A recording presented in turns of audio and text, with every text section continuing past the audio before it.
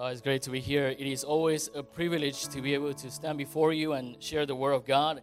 It's always good to see you guys and meet with some of you, and it's always good to see my old friends as well. So thank you for the invitation, and thank you for your warm welcome.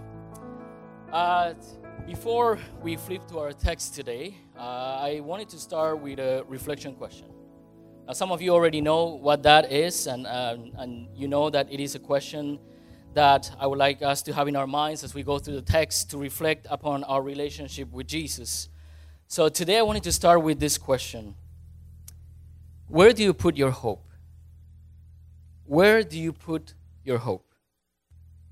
Or more specifically, for us who are Christians, do you put your hope in Jesus?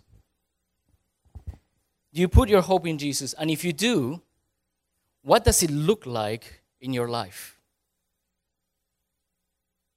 Today we will be studying from Colossians chapter 1, verses 3 to 8. So if you have your Bibles, you can flip to that. That's Colossians chapter 1, verses 3 to 8. And as you're flipping through that, I wanted to tell you that some time ago, I heard a story that a study was done in the 1950s and involved putting rats in a bucket with water and see how long they could swim before they would drown. So the test measured that the rats would swim for about 10 minutes before they go into the water and drown. And I know it's a cruel example, but what they found out in the second part of the study is that if you take out the rats from the water 3 times within those first 10 minutes, afterwards, when you leave them in the water, they would be swimming for much longer. Now, anybody care to venture a guess how long they would swim in the water in this second experiment? Well, I can tell you, they swam for almost 60 hours. That is 2.5 days. Why? Because what they did by taking them out of the water and holding them in their hand for a little bit before putting them back in is they introduced hope. So the rats placed their hope on people rescuing them from the water. It motivated them to persist, to swim longer. Hope. Hope is what Paul wants to remind us of and reminds the Colossians today in this opening of the letter of Colossians. The hope that we have in Jesus Christ. The hope that stirs our hearts as we continue to live faithfully for Him. And so Paul opens the letter and he says this. He says, "We always thank God, the Father of our Lord Jesus Christ, when we pray for you, since we heard of your faith in Jesus Christ and of the love that you have for all the saints, because of the hope laid up for you in heaven.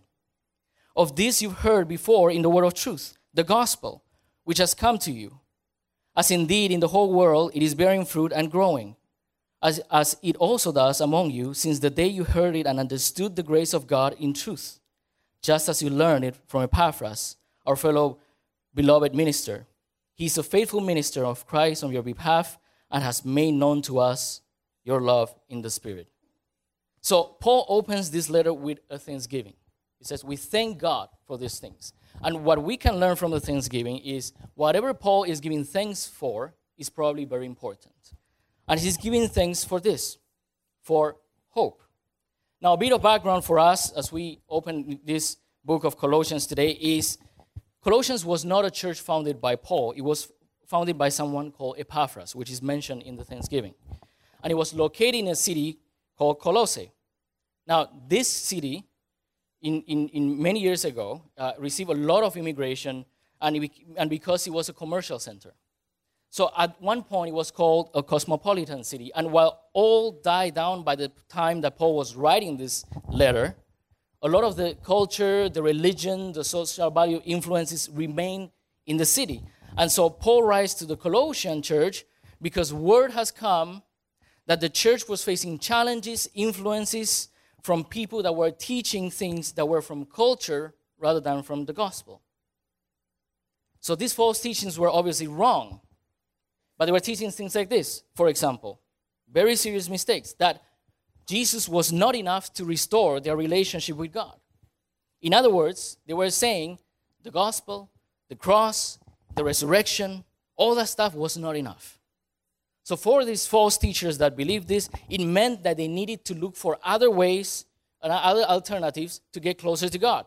So they started using additional rituals or keeping dates, even the worshiping of angels so that they could get closer to God. Now, we know all that stuff is wrong. And it was clear they were taking matters in their own hands to get close to God. And the result of that, they became more reliant on themselves, more reliant on ritualistic worship, rather than the transforming power of the Holy Spirit. And so Paul writes to steer them back to the word of truth, the gospel, and by extension to us. We too live in a city like Colossae. Vancouver is like this as well. We have a lot of influences from different cultures, different religions, different values in society, and much of these things that we're influenced are not biblical values. We too run the risk of being influenced by them, in particular, as Paul says today, if we lose sight of the hope that we have in Jesus. If we lose sight of the hope that we have in Jesus, we become vulnerable and we become influenced. We need to remember the hope that we have in Jesus Christ. Otherwise, like the rats, bloop, will drop into the water. And so Paul highlights three things for us today in this Thanksgiving report. So if you're taking notes, you can write these things. These are the three parts that we're going to touch on today. And the first one is this. He talks about the hope that is laid up in heaven for us. The hope that is laid up in heaven for us. And in the second part, he will talk about how hope is an essential part of the gospel that we live. And finally, he will talk about how hope inspires us to ministry. So the first part, hope that is laid up in heaven for you. The first things he says in verses 3 to 5, he says this: we always thank God, the Father of our Lord Jesus Christ, when we pray for you, since we heard of your faith in Jesus and of the love that you have for all the saints, because of the hope laid up for you in heaven. And of this you heard in the word of truth, the gospel. So Paul opens the letter and says, I thank God for you because of the work that the Holy Spirit is doing in you. This is what he's doing. He's increasing your faith. He's stirring your love for all the saints, that is other Christians. And he's reminding you of your hope, the hope that you have laid up for you in heaven. Now the emphasis obviously is very clear, is on hope. Hope is the reason for faith and love. Now I want to make a quick note here. For the scope of this text today, this doesn't mean that faith, hope, and love, hope is more important than faith and love. Okay, that's not what it's trying to say. The work of the Holy Spirit in us works equally in us in faith, hope, and love. So they cannot be separated and they cannot be ranked. But Paul is simply focusing on hope today. So by saying that they live their faith and love as a result of hope, Paul is guiding the Colossians and us to think about this hope. So what exactly is the hope laid up for them in heaven? What is this hope that he's talking about? To help us understand, we need to first understand the meaning of hope in the Bible. But unfortunately, as some of you already know, translating that word into the English as hope is misleading because it doesn't do justice to the actual meaning in the Bible. In our English language, when we say hope, we're talking about a desire. The dictionary puts it this way: a feeling, expectation, and a desire for something to happen. I hope you have a good Christmas break. I hope you get the car you want. Basically, it is a wish that something will come to pass. But a desire, a wish may or may not come to pass. There's no certainty. There's no assurance. It is not a matter of who or what your hope is placed in, because there's no certainty either way. This is the way we use hope in our English language. And that is why it's called hope. We might hope to get a good job, but we might not get it. Now, I'm going to share this example with you. One time I was watching this happen, but first I want to ask you this question. Ladies, if someone comes up to you who is angry at you, who doesn't like you, you know he doesn't like you, or your boyfriend or your husband, and they come up to you and they tell you straight in your face, I hope you get fat. What are you going to do? What would you do? So I was watching this happen unfold in front of me once. I was standing there. There was this couple. They were arguing. And then this guy goes, I hope you get fat. And right, with not even pause, the lady went like, and I hope you get killed by a car crash today. I'm like, whoa, whoa, whoa, whoa, whoa, whoa. He just said, you hope you get fat. You're still saying, you hope you get it. Like, what escalation? Like, what? So serious. Why am I saying this? Don't get angry because there's no certainty that you will get fat. Hope is just a wish. It's just a comment. It's like more a comment than an insult. So next time you hear that, don't get angry. It doesn't mean it's going to happen. That is the way we understand hope. There is no certainty. It's just a wish. It may be a mean wish or bad meaning or bad wish, but it's just a wish. Now, the biblical hope that we have is different. For example, in the Old Testament, hope was understood as part of the covenant and promise of God. What this means is that a person in the Old Testament times, when he has hope in God, he's basically having an expectation for God. An expectation that God would provide, would help, would bless, would protect him. Why? Simply by the fact that he belongs to the people of God. God is the object of their hope. God is the source of their hope. They hope in God. And in the bigger scheme of things, that meant that they hope for their relationship to be restored with God. That they hope for what is called messianic future, which is they hope that God will send the Savior as he promised. Now, in the New Testament, hope has the same meaning, an expectation. Except now, it centers on Jesus. Hope centers on Jesus Christ. Why? Because of his life, because of his death, because of his resurrection, and those are fulfillments of God's promises. And so this hope begins from the moment Jesus was born. He is the Messiah, hope of Israel.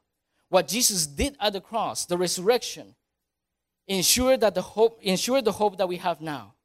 So now all who have faith, who call on Jesus, are ensured to have this hope. Hope is sustained in us by the Holy Spirit, sent by Jesus to guide us until his return. In the meantime, we are looking forward to, with an expectant heart, to the return of Jesus. As you see, there is a difference between worldly hope and biblical hope. Biblical hope is certain. Biblical hope is assured. It will happen. What we hope for is the return of Jesus and a time when we will finally be completed in him. And a time when we will be restored, and a time when we will have new bodies, and we will live in his kingdom.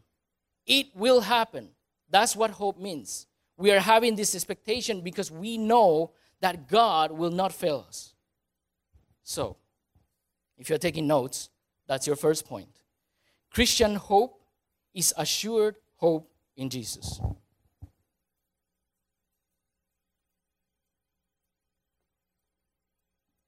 So why does Paul want us to remember this hope?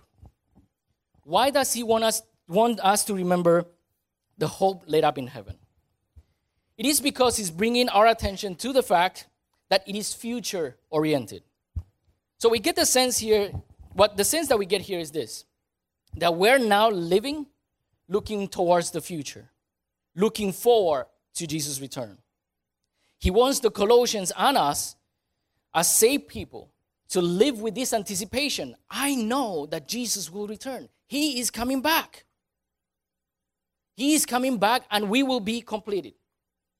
Think about it this way. Right now, you are a guest of honor. You have been invited to a dinner. You show up and your dinner already started. But right now, you're in the first course. So you're eating the appies. You're technically having dinner, but you didn't have your full dinner yet. You're still hungry. And your server already told you your main dish is on the way. So you're looking forward, anticipating to this dish that is coming. Like you're anticipating eating the pupusa today. And I was told that is already like waiting there for me. So I'm anticipating that. In that same way, we're anticipating. I know I'm going to get Jesus. I know I'm going to be completed. So I'm just looking forward to that. It's not there yet. So this is the same image that Paul is trying to convey. So your next point, if you're taking notes, is this. Hope is forward-looking instead of backward-looking. So forward-looking in anticipation to Christ's return. Which leads us to another reflection question. Do you live from this perspective? Do you live from this perspective of looking forward to the return of Jesus? The reality is that many Christians live without this future dimension of the gospel. See, Paul's emphasis on hope is because the false teachers were robbing these people from the future dimension. Remember what we said earlier. False teachers were teaching that Jesus was not enough. And by this, they were saying that in Jesus, there is no hope for the future. The culture of the city tells us the same. They say there is no hope in Jesus. Look for hope in other places. Look at technology. Look at science. Look at other people. Look at your idols. Or even create your own hope from a mix of whatever you want. All they are doing, all our culture is doing to us, is distracting us from looking forward to the return of Jesus. Distraction, is the major issue that we have in this culture. We're always distracted. Instead of looking forward to Jesus, we're looking down at our phones, right? We don't spend time reflecting because our phones are interrupting. You know, one of the major things that distract us is the push notifications in your phone, right? They come in whether you want it or not. They just show up. Bing! Right? When I'm praying, I hear my phone go all the time, right? I get, updates from the NHL like at 7 in the morning. I'm like, 7 in the morning? I'm having prayer at 7 in the morning. You're sending me about the game today? Or things like that, like Instagram. We're always checking. We're always thinking about our phones. Just think about it. When you're having dinner with other people, your temptation is not to be there, is to look at your phone. You're distracted by your phone. We have that problem here.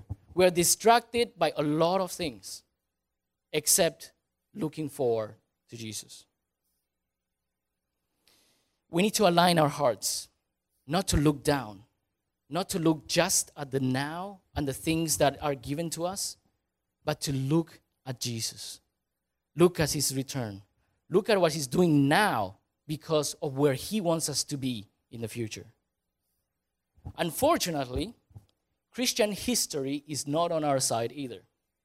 Now, I'm going to spare you a long detail on history, but let me say this. Over the years, the gospel was reduced. It went from the New Testament times, when they preached the gospel, they said, now I'm saved and I'm looking forward to the return of Jesus to be completed, to what it is now, a shorter version, which is what? What we hear all the time. Now I'm saved, and or where I'm going to spend my life in eternity, in heaven or in hell. That's why movies make fun of it, because people have reduced the gospel, and that's what it sounds like. Where am I going to spend in eternity, in heaven or in hell? So the shorter version that we hear these days, there's no hope in Jesus.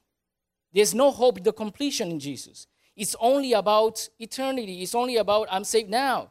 So people get distracted by the world because they don't know that they're looking forward to something. They're just looking at what is happening right now. This version of the gospel, without hope, really steals from our hearts because we need this hope. We need this hope. Losing this forward-looking dimension is like a child losing an excitement to look for Christmas morning, or like losing the excitement that keeps us awake the night before we go on a trip.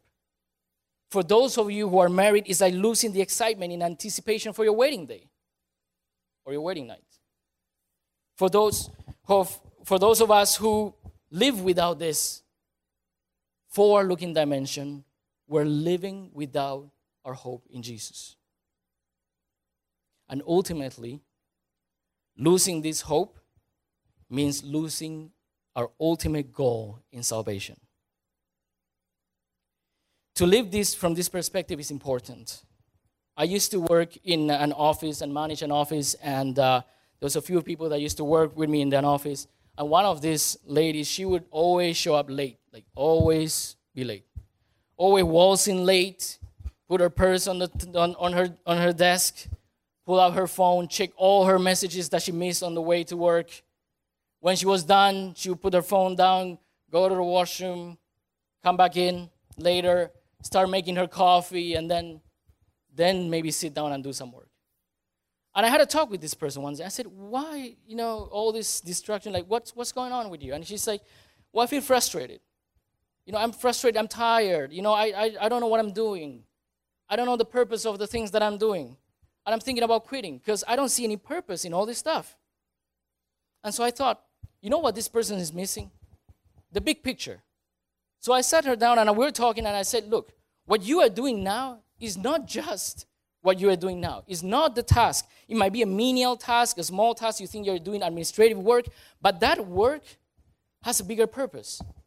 The bigger purpose, and it's a secular office, so we were not talking about Jesus. And I said, but the bigger purpose is that you can help all of us move forward. And at the end of the day, when we celebrate success in this office, you were part of this. You have something to look forward to. That was good for a little while. And then, again, she was doing the same thing. And then one day I said, I'm quitting, and I think you're next on promotion. And she's like, oh, yeah, and she started working really hard. Because she has a goal to look forward to. So Paul wants us to look forward to this. This is the reason why the Colossians had faith in Christ. This is the reason why they love the saints, because of the hope that they know is waiting for them, which is our next point. Hope encourages us to live faithfully in Christ today, knowing that our future is certain. Hope encourages us to live faithfully today, knowing that our future is certain. The interesting part is, the Colossians knew about this. They've heard of this.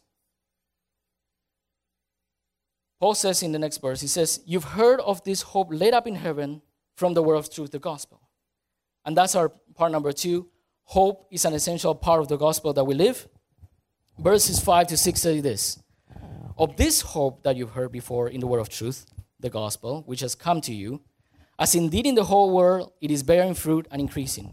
It does so among you since the day that you heard it and understood the grace in truth. This is our second highlight. Hope is an essential part of the gospel that we live. In the NIV version, if you're using that, you have the true message of the gospel. It's the same meaning. But what is this word of truth? Or simply, what is he trying to say with this truth? The expression word of truth has its background in the Old Testament when God is saying that his word spoken is the word of truth. As in the Psalm 119, he says, do not take the word of truth away from my mouth. So Paul is saying this. He's highlighting the contrast between the truth of the gospel versus the false teachings of the church. He's highlighting for us the truth in the gospel versus the false teachings in our society. What the false teachers taught was wrong. It was not from God. And later in Colossians 2, their teachings are referred to simply as empty deceit, human-made. But what exactly is this contrast? See, the word of truth contains hope. Hope in Jesus. And those who live by faith and live in the gospel place their hope in Jesus. On the other hand, false teachers denied that Jesus was enough. This meant that they denied hope in Jesus. The result was clear. The Colossians false teachers placed their hope in everything else other than Jesus. They thought they could achieve spiritual maturity on their own. They placed their hope on performing rituals and keeping observances as a way of growing spiritually. They thought that they could achieve fullness by their own means. And Paul says this, Colossians, did you notice that the gospel is bearing fruit in the life of the believers? Did you notice that the gospel is increasing the number of people that come to Christ whenever it's being preached? Do you see the power of the gospel? It was happening in the whole world, which means everywhere the gospel is being preached. And also, it is happening to you. But why? Why was Paul going from hope to the gospel bearing fruit?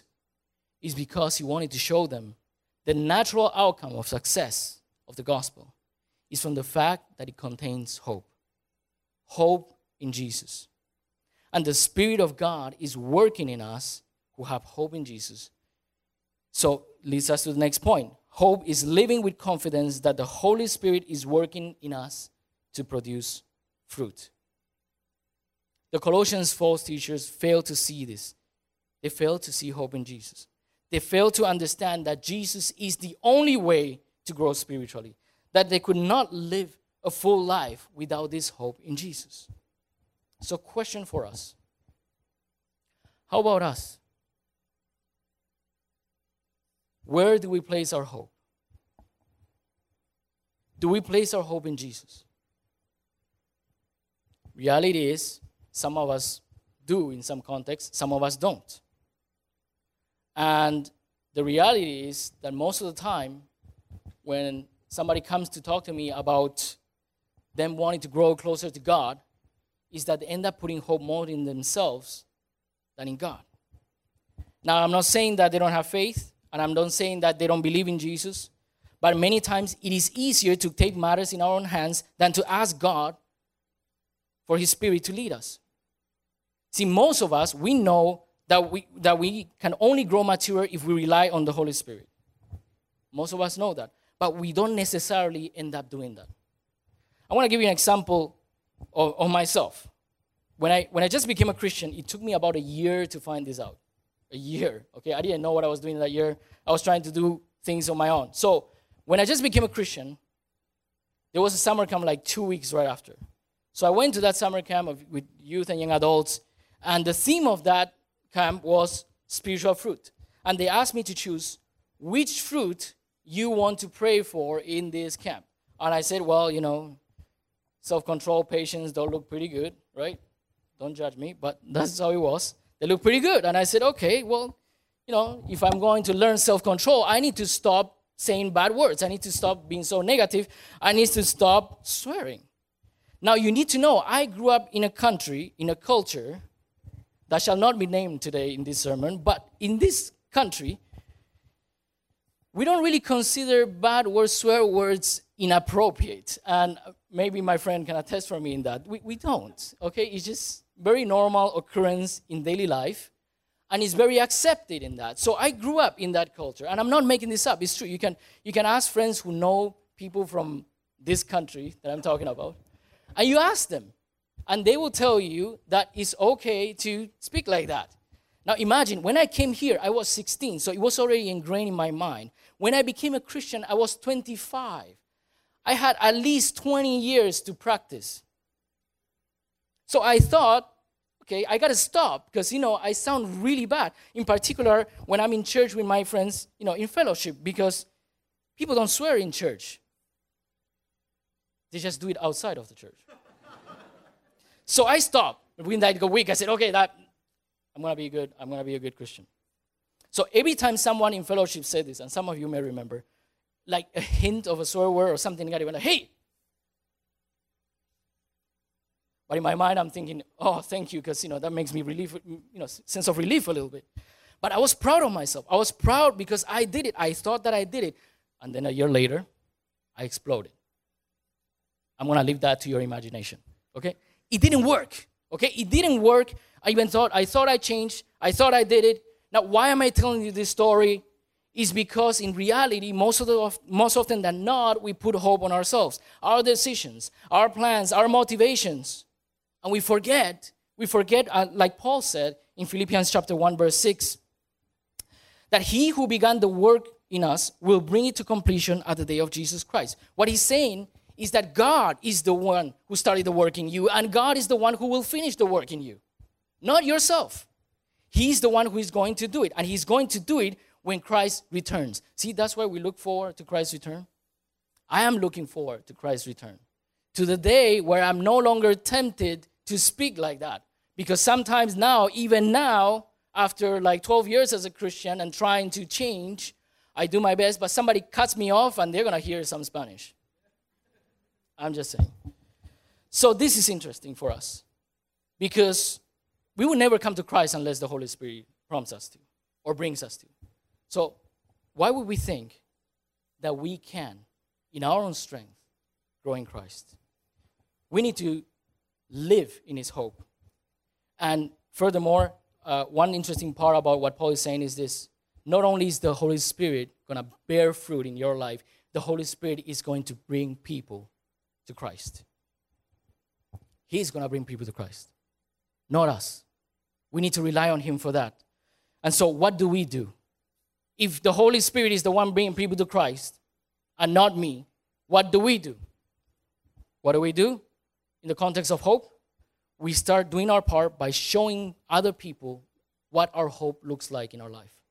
We start living this hope so that the people in this city who are yet to know Jesus understand why we're so passionate for him, why we're willing to give this Sunday morning of sleep and come here and worship, why we're willing to speak about him, and why we're willing to live like that in a world that says, don't be that way, that is against us. Why would we want to live differently like that? Because we have the hope in Jesus, which leads us to our final part. Epaphras, the guy who founded this church, knows that only God can transform us, and so he's more than willing to give his life to show other people. Verse 7 and 8, Paul thanks Epaphras, and he talks about Epaphras, and he says this: just as you learned the gospel from Epaphras, our beloved servant, he is a faithful minister on Christ on your behalf, and he has made known to us your love in the Spirit. The final highlight is this. What Paul describes is the faithfulness of Epaphras' ministry and the faithfulness of the Colossians. Because hope inspires us to ministry. Now, you may know that almost every time you read the word servant in the New Testament, it actually means to say bond servant, or in other words, a slave servant. This is a metaphor to indicate the negative sense. And the sense that people get in the New Testament is a reaction of, this is disgusting. Why are you a servant? See, slave service is the complete opposite of what anyone would want to be in their lives. But this is an accurate way to describe someone who is fully serving in God, fully in this hope. Why? Because of the willingness to give their lives over like a slave to God. This was an accurate description for Epaphras because Epaphras was willing to give his life, sacrifice his life for the ministry of God. So the question is why? Right? We always think about that. It's not because he has a call to minister. That may be part of his call. Many times that's our assumption, that only those who are called to a specific vocation, pastor, missionary, etc., have this passion to live sacrificially for the ministry of God, for his mission. That may be part of the reason. But Paul is showing us that the reason should simply be because we are living the hope in the gospel. The reason should simply be because we're living this hope in the gospel. And because the gospel that we're living is bearing fruit in us. Paul wants the Colossians to remember they love because of the Spirit. They love because of the Spirit of God. What they do with other fellow Christians, what they do with their community is only because of the Spirit. In 1 Thessalonians, we hear Paul say, because the gospel not only came to you in the word, but also in the power and in the Holy Spirit with full conviction. This passion, this love for ministry is not from us. It is from the hope that stirs us in our heart. It is from the Spirit. And by grace it was received. Epaphras is looking at the hope in heaven. His faith is growing. His love for others is growing. He lives confident that God's hope would be part of his life. And then he lives now bearing fruit. His heart is stirred. His eyes are open. He lives in this truth because there is hope in Jesus. Which leads us to our last point. Hope inspires us to witness for the gospel. Now remember earlier we talked about verses 4 and 5. He said, you love because of the hope that you have in heaven. But what gives them the boldness to share that love? Paul, again, in another one of his letters, he writes, since we have such hope, we are very bold. Again, it is the hope. Boldness to preach, boldness to teach and to witness. Some of you here today, you know inside of you, you have that passion that is stirring and you feel, man, I really want to talk about Jesus. I really want to go into missions to share about God. I really want to serve him. But what is holding you back is the doubt that you could be as passionate as the people that you see serving. And you start wondering, I'm not sure if I can do it. Look at those people. They're so passionate. I'm not in that place. Or maybe you are serving, but you're serving a bit out of habit or obligation. My encouragement to you is look at the hope that is stored up in heaven. Remember what Jesus did at the cross. Remember that he rose from the dead. Remember who you are now and that you're waiting for his return. Look forward to it. Preach it to yourself. Look at the mirror. Tell yourself. I will tell myself sometimes, Jorge, remember, Jesus died for you at the cross. Don't lose hope. Remember what he did. Remember what you're looking forward to. And pray. Pray that God will open your eyes to see this and be inspired. Paul's prayer for the Ephesians was exactly that. Ephesians 1:18, he says, that you would have the eyes of your hearts enlightened, that you may know what is the hope to which he has called you, what are the riches of his glorious inheritance in the saints. In other words, for you. That you would have eyes, the eyes of your hearts enlightened, or in other words, open, unveiled to see this hope and understand what is stirring in your heart. This week and last week were particularly difficult for me. And I wanted to share a very vulnerable state that I had. And usually I don't do this, but in the last 2 years, I agreed to God that from now on, whatever I struggle with, I'm going to share it with people when I preach or when I share my testimony. Because I think that it is important for people to know that even someone who's preaching the Word of God can have moments of weakness and can remember then and be encouraged by the Word of God. And I want to share this with you because some of you may be going through the same thing. And you think, oh, nobody else is. Look at those people that are singing on stage. They're great. They have no problems. Or the pastor never has any weakness. That's not true, okay? Even tell you the truth, and this is not, it prays to God only, not to myself. Pretty much every time I'm about to preach a passage, God leads me through that valley of the shadows. He shows me how it is. And this time was really bad, to the point that I almost didn't want to come and preach. And so what I was really struggling with this past week is this. And you don't have to feel pity for me or anything. Don't worry about that. But I was struggling in the last 2 weeks because I was thinking, new year, new hope, right? New year, we're looking up the new things that are coming. And I'm taking an inventory of my life. And I'm saying, okay, out of the job for 6 months, no income. We quit the job. Okay, we quit the job because, we talked about it with Emily. I quit my job at the office last year. I was taking a break from ministry, and I quit that job because I felt God was calling me into ministry. And I thought, okay, God, you're calling me into ministry, so you're going to prepare something soon. But it's been 6 months, right? And I'm still in talks with some people, which is great. I know it's coming. But I was thinking about that. I was thinking, no job, no work, no income. And then, in the news, and some of you know this, they show that Vancouver's housing prices keep on going up. Right? Like, oh dear, we surpassed the $1 million house, like all the houses are $1 million now. And I'm thinking, what about me?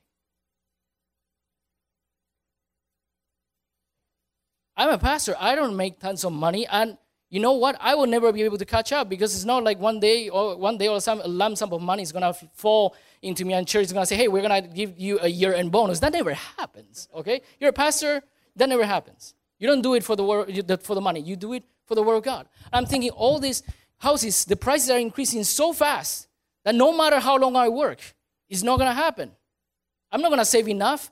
Either that or I'm going to spend the rest of my life paying for a house. We're never going to go into any vacation anymore. We're never going to do anything else anymore because I'm going to have to pay for the house. I was thinking, I don't want to leave that to my family, to my kids, to my wife. I don't want them to have to do all this stuff for me and suffer with me. And I was thinking, but what There's no other way to do this. Like, I don't see any hope. And I started going in that trajectory, and I started thinking, there is no hope. There is no hope. And I'm thinking, why? God, you call me to this, and I see no hope. Are you kidding me? What about when we talked about earlier, the expectation that God would bless, provide, and all those things? What about that? And I was going in this path, very dark place. And he says to me, in John 14:1, verse 1, you don't have it here, but I'll read it for you. He says this, let not your heart be troubled. Believe in God, believe also in me. So this is Jesus talking to the disciples.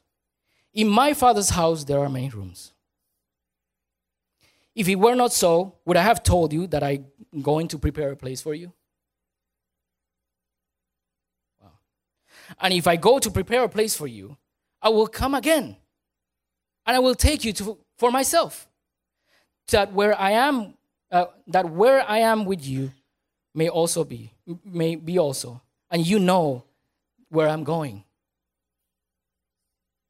And I was speechless. I may not have a home in this world. I may never own a physical home in this world.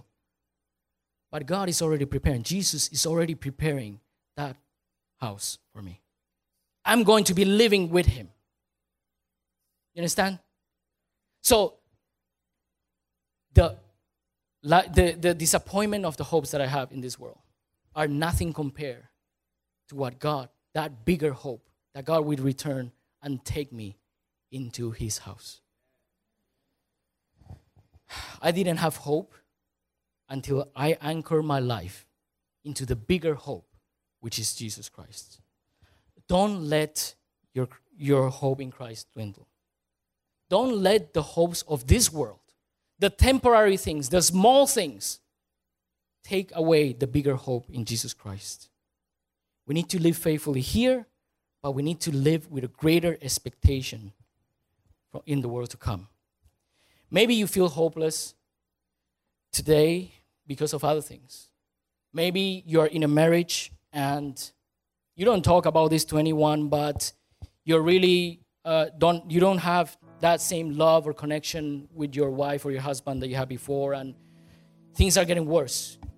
And you feel that it's hopeless, or maybe you feel that you want to get married and you don't see a suitable partner or anyone, and you're like, that's hopeless. I'm going to be alone for the rest of my life. Or you're thinking, my friends will never change. They'll always treat me the same way, and they'll always be mean to me. Or you're wanting to start a family and to have a baby, and you're trying really hard. Don't get tied down by these hopes. Look at the greater hope in Jesus Christ. Today I want to end by giving you 5 things. And I want you to, as I'm giving them to you, to think about them in your life. What does it look like to live forward looking? What does it look like to live the hope that we have in Jesus Christ? What does it look like to live in this hope? First of all, it looks like this. Change your perspective. Change your perspective. Don't let the small hope be bigger than the hope that we have in Jesus. Don't be cast down. Don't be sad because of them. You can take a moment to be sad, but don't let your life be ruined because of them.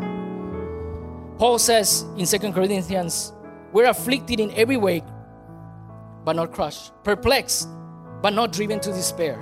Persecuted, but not forsaken. Struck down, but not destroyed, because of the hope that we have in Jesus. Second, look forward to Jesus. Make Jesus your goal, not this world. Look at him. Live here faithfully, but look at him. 3, be led by the Spirit. That's the hardest part of all. It's not easy. But you know what the secret is to be led by the Spirit? Live hopeless in this world. Live hopeless in this world so that you will live that bigger hope in Jesus. When you are completely surrendered and you truly say, I don't know what else to do. God, if you call me, if you are blessing me, Father, if you're part of my life, you need to take hold of this.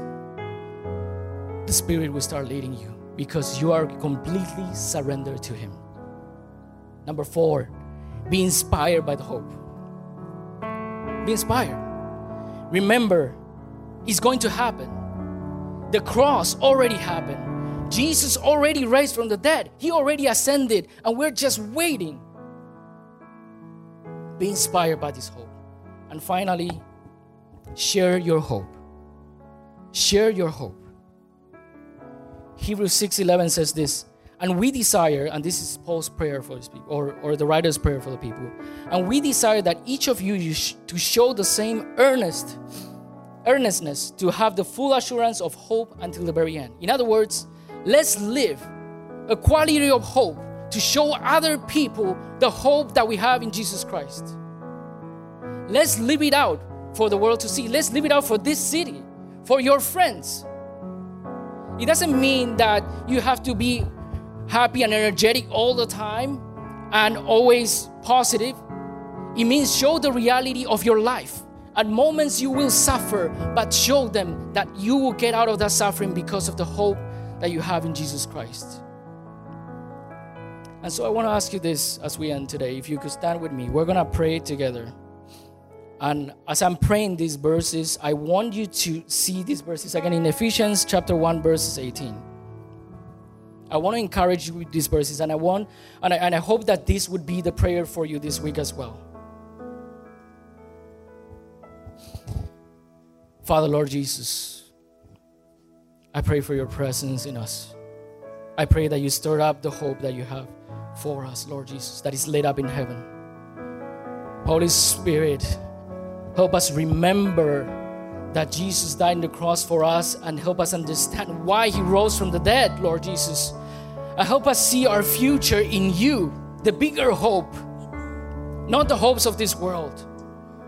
Father, help us focus on you and you alone, Lord Jesus. Because nothing that can happen here would ever be greater than what is happening in your kingdom. And we will be part of your kingdom, Lord. So we pray, Lord, stir up our hearts, encourage us, let us feel your presence, Lord Jesus, and let us start living the hope that we have in you. Let the city know, Father, we hope in you because you are real, you are certain, your hope is assured, and what they have, Lord Jesus, is not certain. They need you. And so, Father, help us be encouraged like Epaphras and give our lives sacrificial into your ministry and not be afraid, because at the end of the day, Father, you are the one who's bringing them to you. You are the one who's preaching the gospel in their hearts. And so, Father, we all pray together today, as Paul said in Ephesians 1:18, that the eyes of our hearts would be enlightened, would be open, would be unveiled to know what is the hope that you have placed in our hearts and what is the hope that you have called us to. What are the riches of the glorious inheritance that we have in you in heaven? And remember that, Lord Jesus, because you are coming back. You are our hope. And we love you. Today, some of you, maybe I mentioned earlier, you're having some challenges in your life and you feel hopeless, or you feel that there's no solution. You don't know what else to do. Or maybe today you are stirred up for ministry, but you don't sense you have that passion yet to step out in faith. If you're that person, I ask that before you leave today, you pray with somebody. But right now, if you're that person, I want to pray for you. Lord Jesus, be that hope. And I know, Lord, that it's hard to see when we are cast down and we feel that it's hopeless. Father, help us not be distracted and look for hope in other places, solution in other people, but help those who are going through these challenges find their hope in you. Lord, be that light that they follow. Be that hope that they live for. And Father, I pray that they don't suffer in this sense of hopelessness by themselves. That the rest of us will sense it from your Holy Spirit, and we can walk up to them and say, I'm going to pray for you because I know, Lord Jesus, that he needs you. And so today I pray that all our hearts will be stirred, that we will be ministering to each other, Lord Jesus. And we remember, Father, all of us, we're living out of this hope in you. So we leave those people in your hands, Father. You said we cast our anxieties upon you. You will make our burdens light. So let us hope and look toward you. Thank you, Father, in your name, Jesus. Amen.